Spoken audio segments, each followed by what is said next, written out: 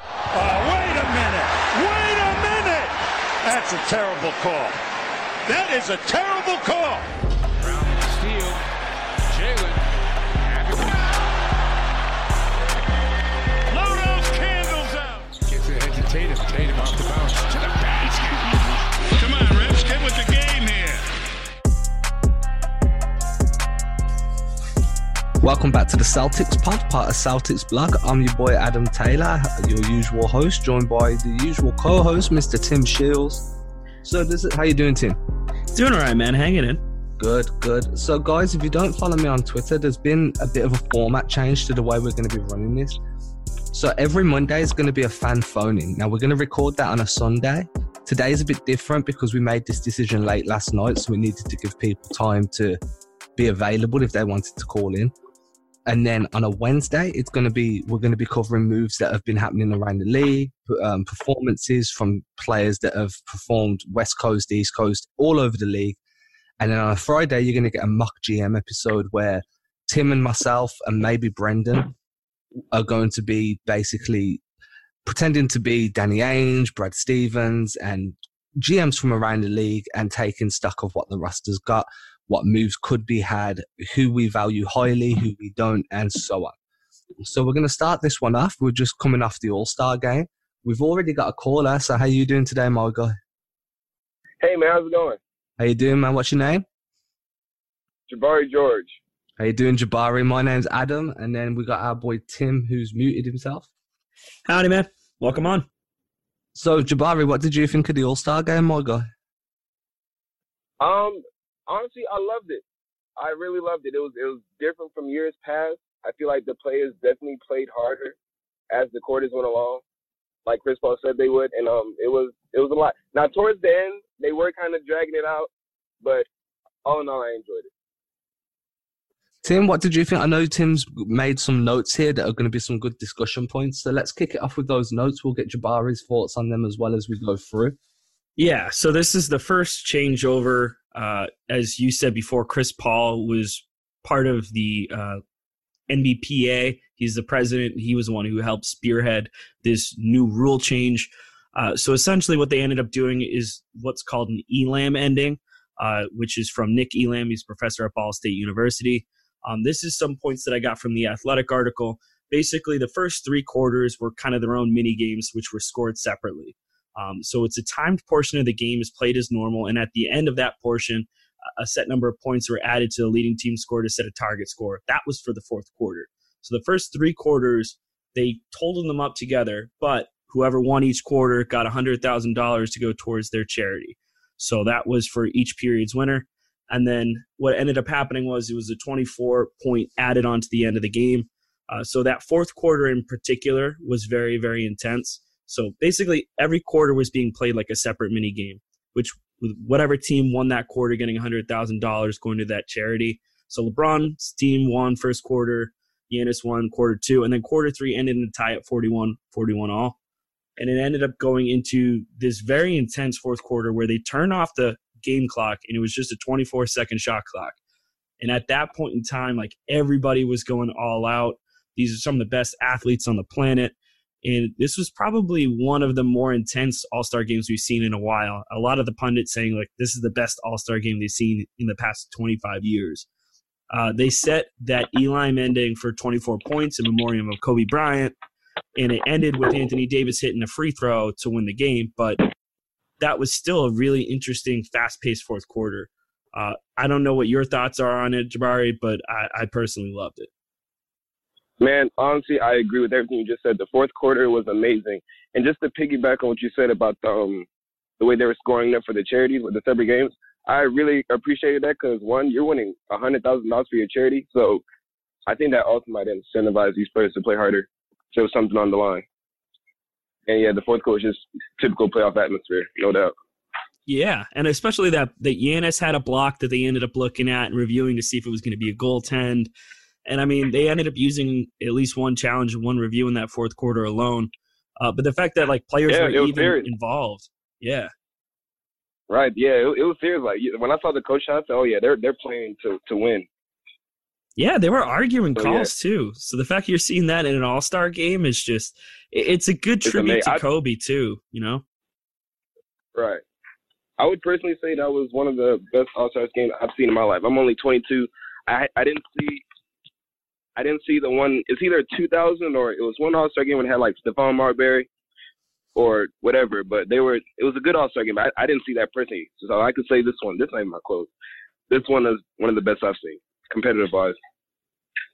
So the big talking point was how it ended on free throws. How do you guys feel about that? Do you think that should be a rule change to say it has to be a normal game time shot to end the game next year? Is that question for me or Tim? Yeah, for you. You can answer that. If it annoyed you, like I saw a lot of heat online saying it was a really good fourth quarter and to end on free throws was kind of anticlimactic. Would you go along with that? Would you prefer it to be throws? If it's a free throw, then we're going to move it on to the next field goals. If you score the next field goal, you win. Well, yeah. My thing is, all right. It was the first year they're doing this, so I'm not upset that it ended on the free throw because, like, you can't change the rule mid-game. But for next year, I would like to see the other team get like one possession. Like, if you can score and match the score, then we keep playing. But if not, then the game's over. I tend to agree with that as well. Yeah, no, that totally makes sense. I do agree. Yeah. Because they were bringing in a lot of different rules, and I remember that people weren't exactly receptive in the media once these rule changes were proposed for the whole All-Star game. Oh yeah. Well, I'll say for sure. At first, when I first heard of the rules, I was kind of iffy about how it would play out because my understanding was, okay, they add the 24 at the end of the cumulative score, but my only concern was, okay, what if it's a blowout? Like, let's say the West, LeBron's team was up 30 points, and let's say, okay, they had to get 24 more points, but the game already be over in the fourth. But it wasn't. It was close throughout the game, and, I enjoyed it. That was my only concern. Yeah, it was my concern too. I do think one way to deter people from having it end on free throws is maybe it has to be a field goal, like Adam said. Maybe it has to be a field goal, or maybe what they end up doing is they'll have fouls, but there's no free throws, or you just award points. Well, I'll say this: I was about to use that one. You can't really say not use free throws because it's in the flow of the game. Like once the fourth quarter started, it looked like a real game. Another point: the no commercials. That was a fantastic idea. Whoever thought of that needs a medal because that was amazing. That added to the gameplay. But I'm going back to the free throws. You kind of have to give them the free throws because, like you said, it was a foul on Lowry, so you can't change that. But I would agree with giving the other team at least one possession to match that score and just see what happens, Maybe turn up the shot clock, I don't know, but I wouldn't. You got to keep it basketball related. So for sure. Or if you have it end on a three-pointer or something like that, that would be interesting. Right. But I do appreciate Anthony Davis missing the first free throw to kind of make it all dramatic. For a second, I did think he was going to miss the second one, and then they keep playing, but it was all good. We all know that wasn't intentional, though, right? He just He just bricked that free throw. So he says it, but I was a little skeptical, but whatever it was, it added to it, and I enjoyed it. And then obviously Kawhi picked up the first Kobe Bryant MVP trophy. That he said that meant a lot to him. I'm hoping that they keep that moving forward now. I know that that's going to be the new name of the All-Star MVP trophy long term now, right? Yeah, I think so. Yeah, I think that's a permanent fixture now. I mean, I'd hope so. And I like the format, so if they can keep that, then that would be fantastic. The next thing that was... I would like... Go ahead. No, I was going to agree with you. I like that. The next thing that we wanted to discuss with any caller that called in was the proposed in-season tournament and how the seeding for that's going to work. So Tim and I have got quite similar views on that. So let's get your views. Are you for or against the mid-season tournament? Can you give me like a brief, like just run through of how that would work? I'm not completely familiar with that. Yeah, we got essentially this is what was proposed earlier in the season. Originally, the team governors were going to have a meeting in April, but they postponed that to a later date. But essentially what it would be is it would start with an 8-game home and home round robin against opponents within each division. Then those 6 division winners plus 2 wildcard teams with the next best record would advance to the quarterfinals with 4 teams at team arenas. The semifinals and the finals we probably played in Las Vegas, a neutral site. What they're trying to yeah. So they're trying to incentivize it. This tournament would take place in November and December in the season, and potential bonuses for teams could be a $1 million player bonus for each player and a $1.5 million bonus pool for the winning coaching staff. They're also trying they're trying to implement potentially maybe a draft pick for the winning team of the tournament. Yeah. Oh wow. Okay. Wow. I'm all for that, especially knowing that each player gets $1 million signing bonus. Now, of course, that doesn't matter for the high pay players, but for the 10th through 15 guys, that can mean everything for them. That might be more than their whole salary. Yeah, that's a big argument for it too. Yeah. Yeah, so I think it'll be competitive. If guys are playing for something, we just saw from an All-Star game they'll be competitive. So if you're talking about draft picks and money, I'm sure those would be very exciting. But I just hope they don't. If they do that, I just hope they don't ever change the seeding of the playoff. I'm not for 1 through 16. I'm not for that at all. So my worry about having a pick as the prize if you win the in-season tournament is, first of all, now there's an extra player being drafted because you're not going to take a pick away from one of these teams, so it's going to be an additional pick. Oh. So now that starts to, one team's going to have an extra rookie that they're going to be drafting, which is fine, but obviously you're going to want it to be a lottery pick to make it a good incentive. Then are you going to do a runners-up prize? Does the team that finishes as the runner-up get a second-round pick? So now 2 extra rookies are getting drafted into the league each year. Then you've got to look at the fact, now that's roster construction problems, because if you weren't planning on winning it, but you're all of a sudden outside of the playoff race and that extra pick might become valuable, but your roster's fully locked in next year, or there's only so many small moves you can make, it's going to really limit team construction. How do teams then decide whether being competitive in that tournament is valuable, or whether they want to tank and be out of the tournament to change their attentions back to the normal playoff contention run? The regular season. So it can cause it can cause pros and cons. I mean, Europe. I'm obviously, you can tell by my accent, I'm based out in England, so it's a soccer country here, and most of Europe's the same. But their main leagues all run mini tournaments that run alongside the league. So you have, like in England soccer, you have the FA Cup, and the winner of that gets to go and play qualifying rounds into the European Cup. So maybe, how would that work in the NBA? You can't say if you win this and you're outside of the playoffs, you're going to get seeded into the playoffs, because then there's one too many teams. So keeping it incentivized and then thinking about how it affects roster constructions, how many players are in the NBA at a given moment. There's going to be an odd player out at all times if it's just 1 pick. And if it's 2, then 2 teams are going to have an extra body they're going to have to find room for, because it's developmental minutes and people value young guys highly. It gets really messy with how you're going to incentivize that. So that's my only, how are you going to make that work, and how are you going to sustain that long term over the course of the next 10 to 50 years? Yeah. Well, no, go ahead. I was just going to say, I definitely agree with you in terms of, I feel like these rule changes that they're trying to implement are based on trying to help viewership. So I feel like with the All-Star game, they had the successful rule change, and a lot of people are really in love with it. The fans and the pundits alike really enjoyed that All-Star game last night. So I feel like that was the best case scenario for the NBA, because now they can kind of go ahead and start to ease this conversation over to this in-season tournament. I do have to agree with Adam in terms of those picks, how they're going to be valued. I don't know if it's simply you add another pick, because at that point it has to be a lottery pick.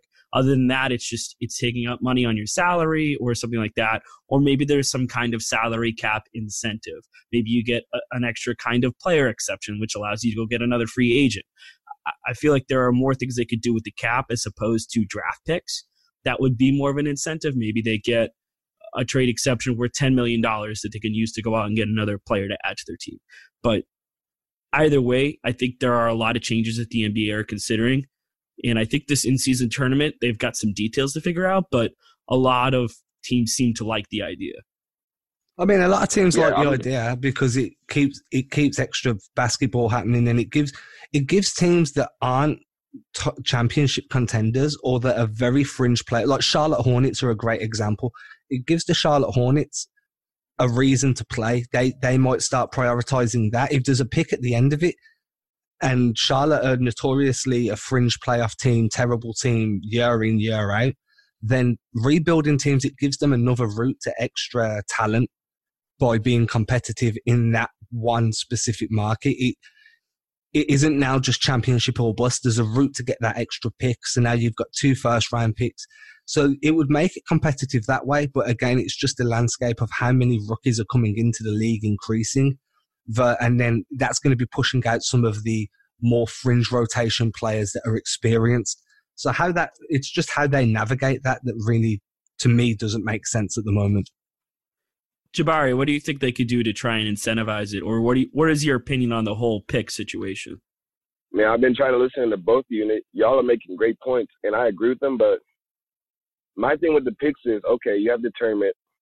Would it be possible if the winner could swap picks with that team? So instead of adding a whole another pick, how about you just get the rights to swap picks? So you brought I like Charlotte. that. I like that.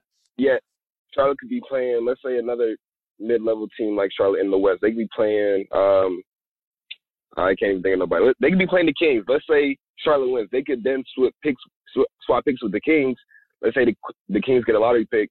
Okay, now Charlotte could switch with them.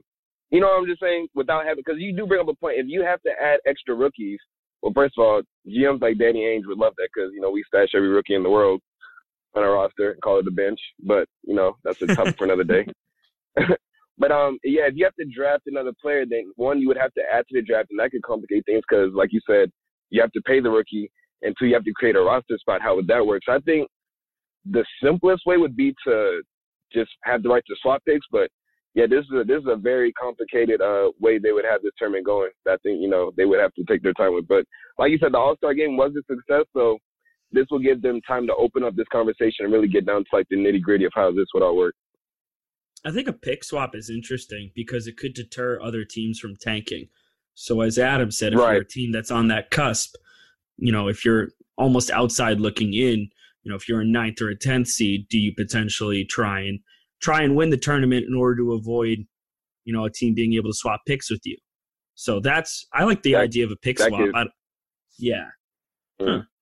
There was another worry there is that's going to make the dominant teams more dominant. It's going to remove a bit of the parity. Yeah, the way the league's constructed at the moment is the worst team shut at the best player. So then if the big teams really start prioritizing that, then all of a sudden some of the worst teams are being forced to swap their pick with a team that was a finals contender in the previous season. Now they get the number 1 draft pick. 1, rookies aren't going to be getting the minutes to develop the way they would on a rebuilding roster, and 2, you're removing that parity across the league. It becomes kind of like soccer at that point then, where the big teams stay big and the other teams just become feeder teams. So it would be good in terms of intensity during the finals of that mini league, but it would also become very negative if, like, say, the Clippers were to win the next 2 or 3 years straight and then get a lottery pick every year. Oh, that'd be scary. Yeah, we don't want that. So how about this? Because that's a great point. How about make the tournament between the lower, like you said, the 9 to 10 seeds, and then just have them play each other? Because you don't want the Lakers playing the Hawks and then the Lakers get the second overall pick and draft LaMelo Ball. I understand. That'd be crazy. The problem with that is then if you're only letting the lower end teams play, it becomes viewership. Are people really going to tune in to see a tournament played by the bottom feeders? All right, you're right, man. See, that's what I'm saying. That's complicated. Yeah, you're right. I agree. It gets crazy complicated crazy quickly because every good point that you can put out to make it interesting and make the tournament viable also has huge repercussions league-wide in how it affects. Exactly. You don't want the Clippers to go and win next year and then draft LaMelo Ball, re-up on Kawhi and PG, and then win again the year after and draft whoever, and now they're just a juggernaut for the next 20 years. Yeah. Right. That's the biggest worry for me. Yeah, there's major implications with it, too. Another side to that as well is if you're looking at the conversation about player fatigue and load management, how does a team look at an in-season tournament like that if they're trying to make a deep playoff run. You have to make sure that teams are still wanting to take part in this tournament and also not throwing it. But you also don't want players to get burned out, or you don't want guys getting hurt, in November or December of a, 82-game season. So some of the other rule changes they propose will somewhat affect that. They're talking about changing over to a 78-game schedule, and there is a possibility if they do this in-game tournament, it could change over to 83 games. They also are talking about doing a play-in tournament for the 7th and 8th seeds in each conference, giving seeds 9 and 10 a chance to make the playoffs, as well as... with the tournament? Yeah, well, it was part of the rule changes, so I ended up pulling up an article about it as I was taking notes earlier. So this is some of the other rule changes they're talking about, including the in-season tournament, but also talking about doing some reseeding with the playoffs, including reseeding the final 4 playoff teams to get the 2 best teams in the finals, meaning that 2 teams from the same conference could play in the championship round, including, let's say, Clippers-Lakers. Okay, so here's an idea to play for the finals. Here's an idea off the top of my head, and this is based on Europe. I'm not a soccer fan, by the way, but when we're talking about mini leagues, then it kind of makes sense.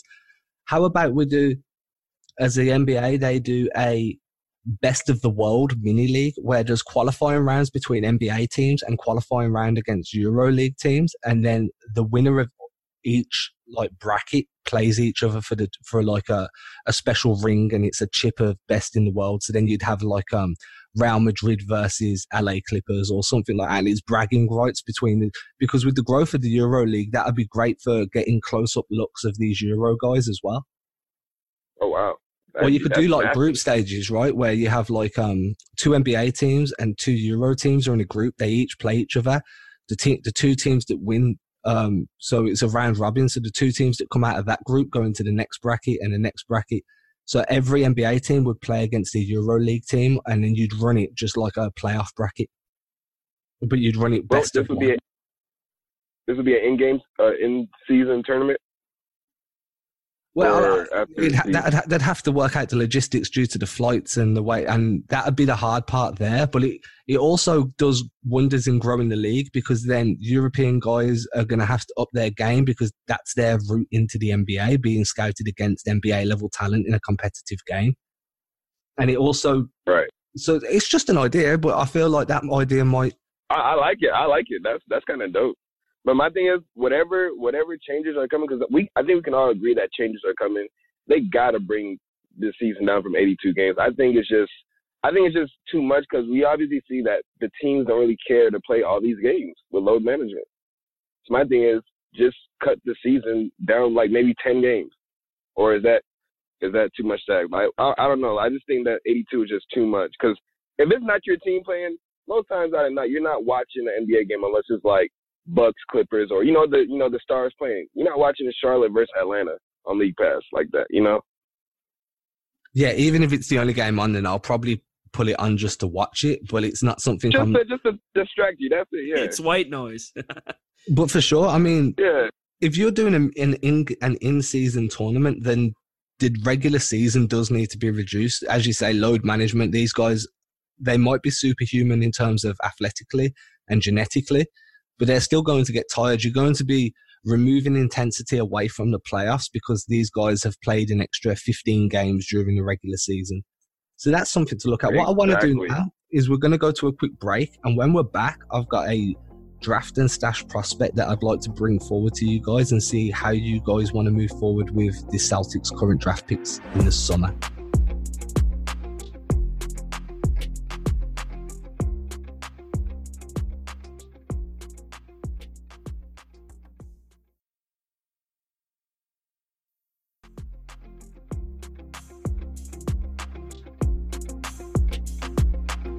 Okay, and we're back. So somebody sent me an article from thestipend.com, and it was pointing out a Euro guy whose name is very difficult to pronounce, which is generally the way it goes.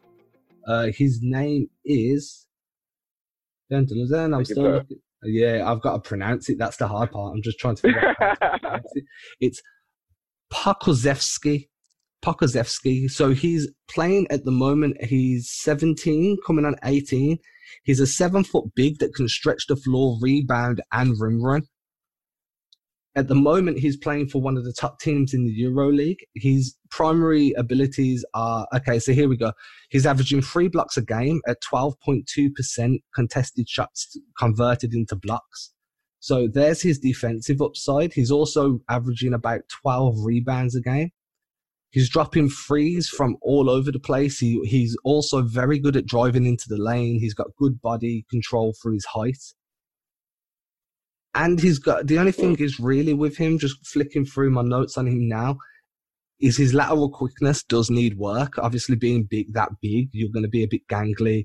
He's still quite thin as well, so you get bodied. But at 17, he's a project that could be worth taking a flyer on with one of these draft picks that they've got.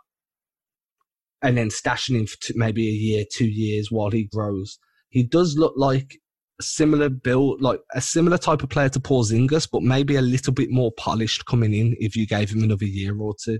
Would you guys be willing to draft and stash for a guy like that that's a project big, but that can stretch the floor, rim run, and defend the rim? How tall is he? 7 foot? 7'2". 7'2", and he's all right, so he's 17. Yeah, he's skinny. How much does he weigh right now at 17?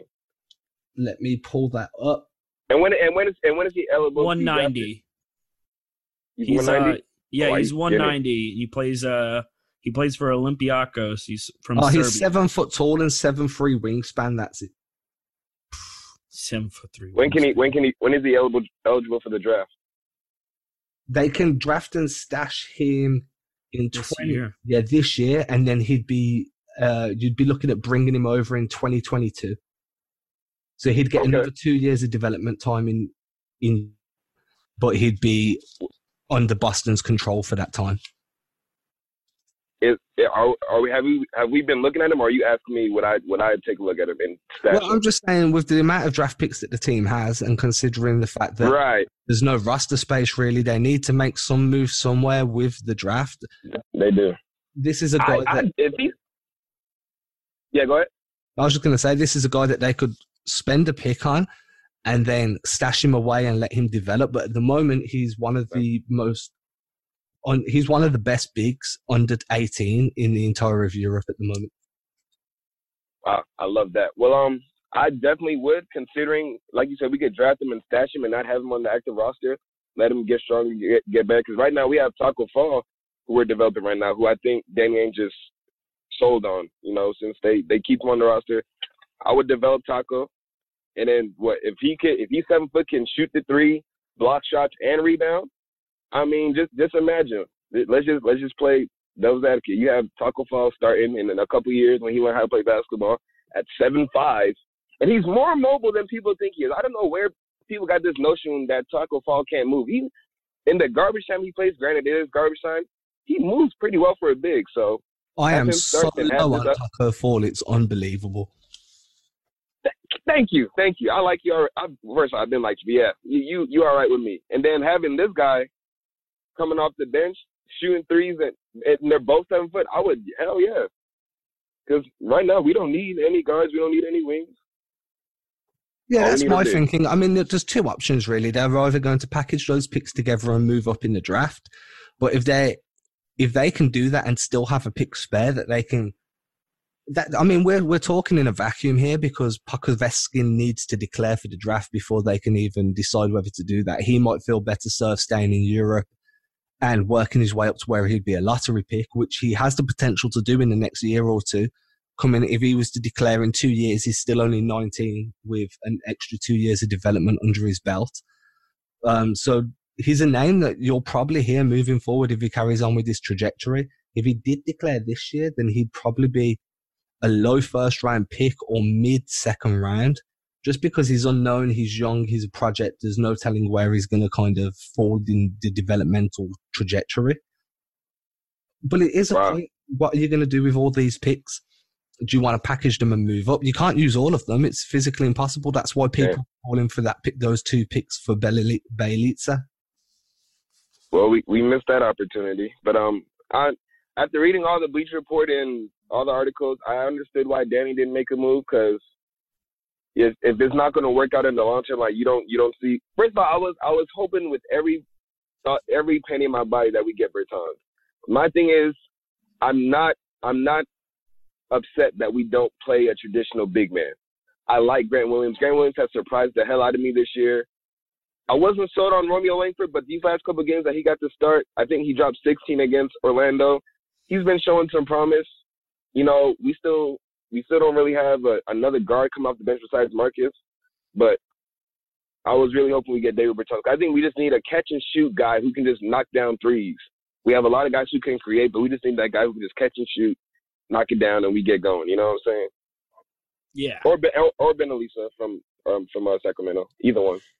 Yeah, and I think the real reason why the Celtics didn't make a move is just because of the financial implications. They just don't have a lot of salary to move around in order to make these deals happen. I think it's far more likely that you see them package these picks together to move up in this draft, or you see them trade picks this year and like a player to get someone who's going to add to their roster, or they're going to kick the can down the road and trade for like future first-round picks. So like flipping their own pick this year to a team that needs a first-round pick because they don't have one in a trade. So you go ahead and you trade for a pick swap, 3 years down the line.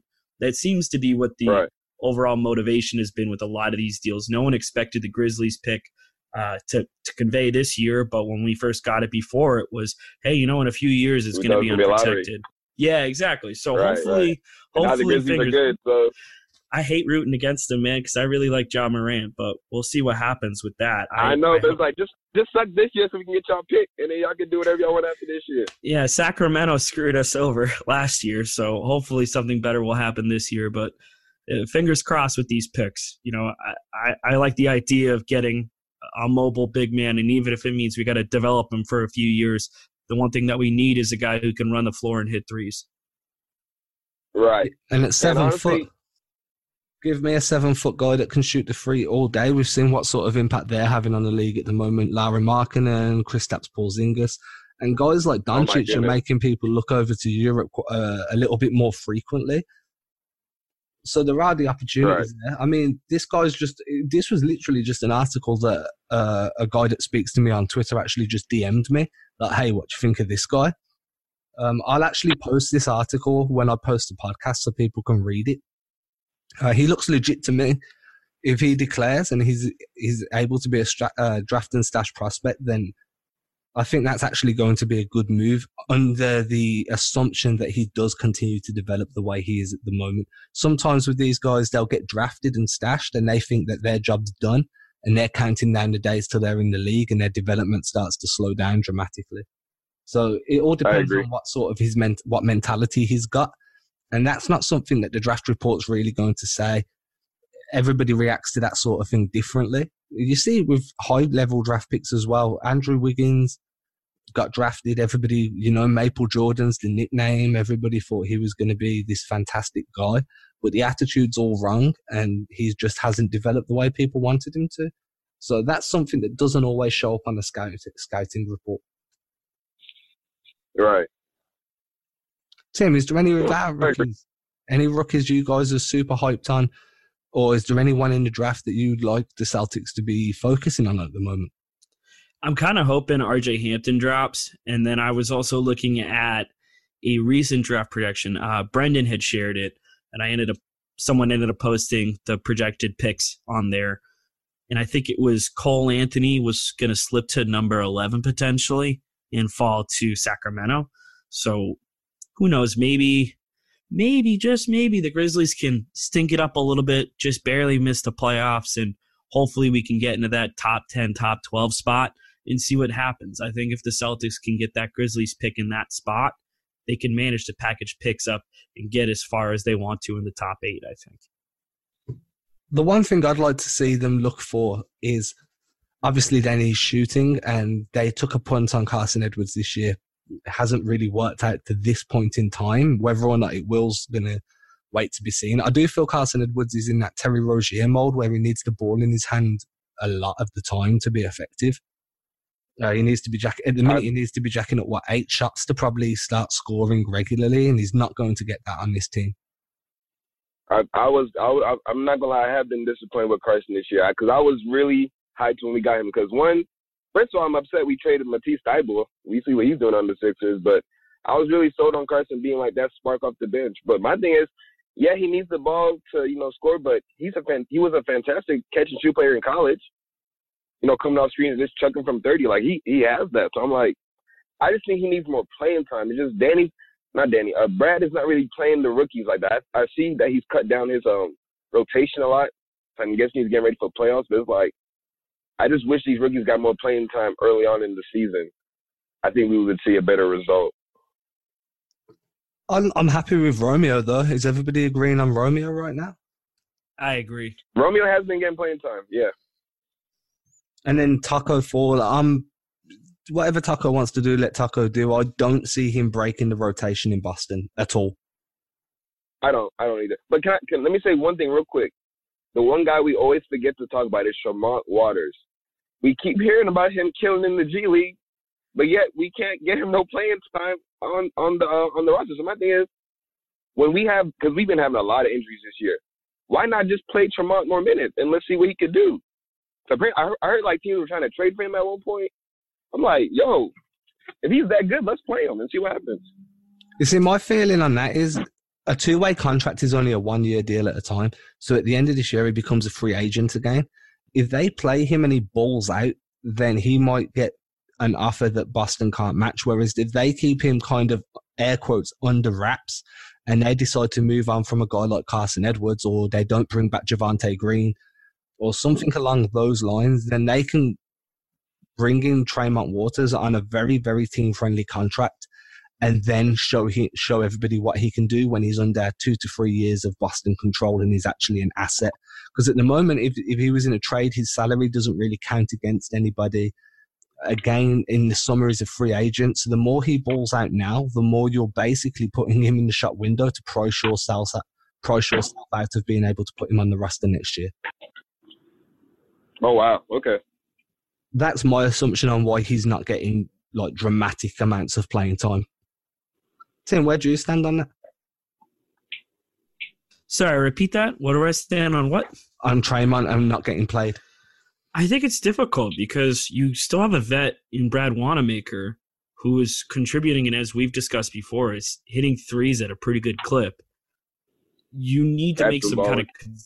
Yeah, I mean, it's tough. And I think Tremont Waters does have a future in this league, and he brings a lot of energy off the bench. But I think until they make some kind of consolidation trade with all these other players they've got on their bench, it's going to be tough to get him minutes. I would expect him to maybe get some more minutes towards the tail end of this regular season and then go from there. Right. But I think he's going to have more of a long-term role on this team, more so than Carson Edwards, just because Carson, as we talked about, needs to be shooting the ball. Yeah. Yeah, and I think Tremont Waters just plays with the right kind of energy and intensity and defensive prowess, especially considering his undersizedness. I think he is a very valuable piece. He plays like a point guard, yeah. Yeah, Carson's exactly. Exactly, and an undersized too at that. So it'll be interesting to see how they handle their point guard situation and their bench situation going forward. But that's going to be something I think that they're going to have to solve in the offseason. Okay, guys, so that pretty much wraps us up for today. Jabari, thank you for calling in, bro. We're going to be doing this every Sunday. We'll be taking call-ins at 5:30 Eastern. I'll be posting the number on my Twitter account. Feel free to call back in the future. And guys, if you don't follow me on Twitter, then follow me, because that's where you're going to see the number getting posted every Sunday. I'll usually post out a tweet about it in the morning, and then the number gets generated when I actually start recording, and that's when I'll be able to post the number. The number will change every week. Actually, the number won't change. The meeting ID will change, yeah. So, thank you for listening, and we'll be back again on Wednesday looking at the league and how that's shaping up at the halfway point of the season. Thanks again, Jabari. Yes, sir, man. Thank you. Thank you, man. It was awesome.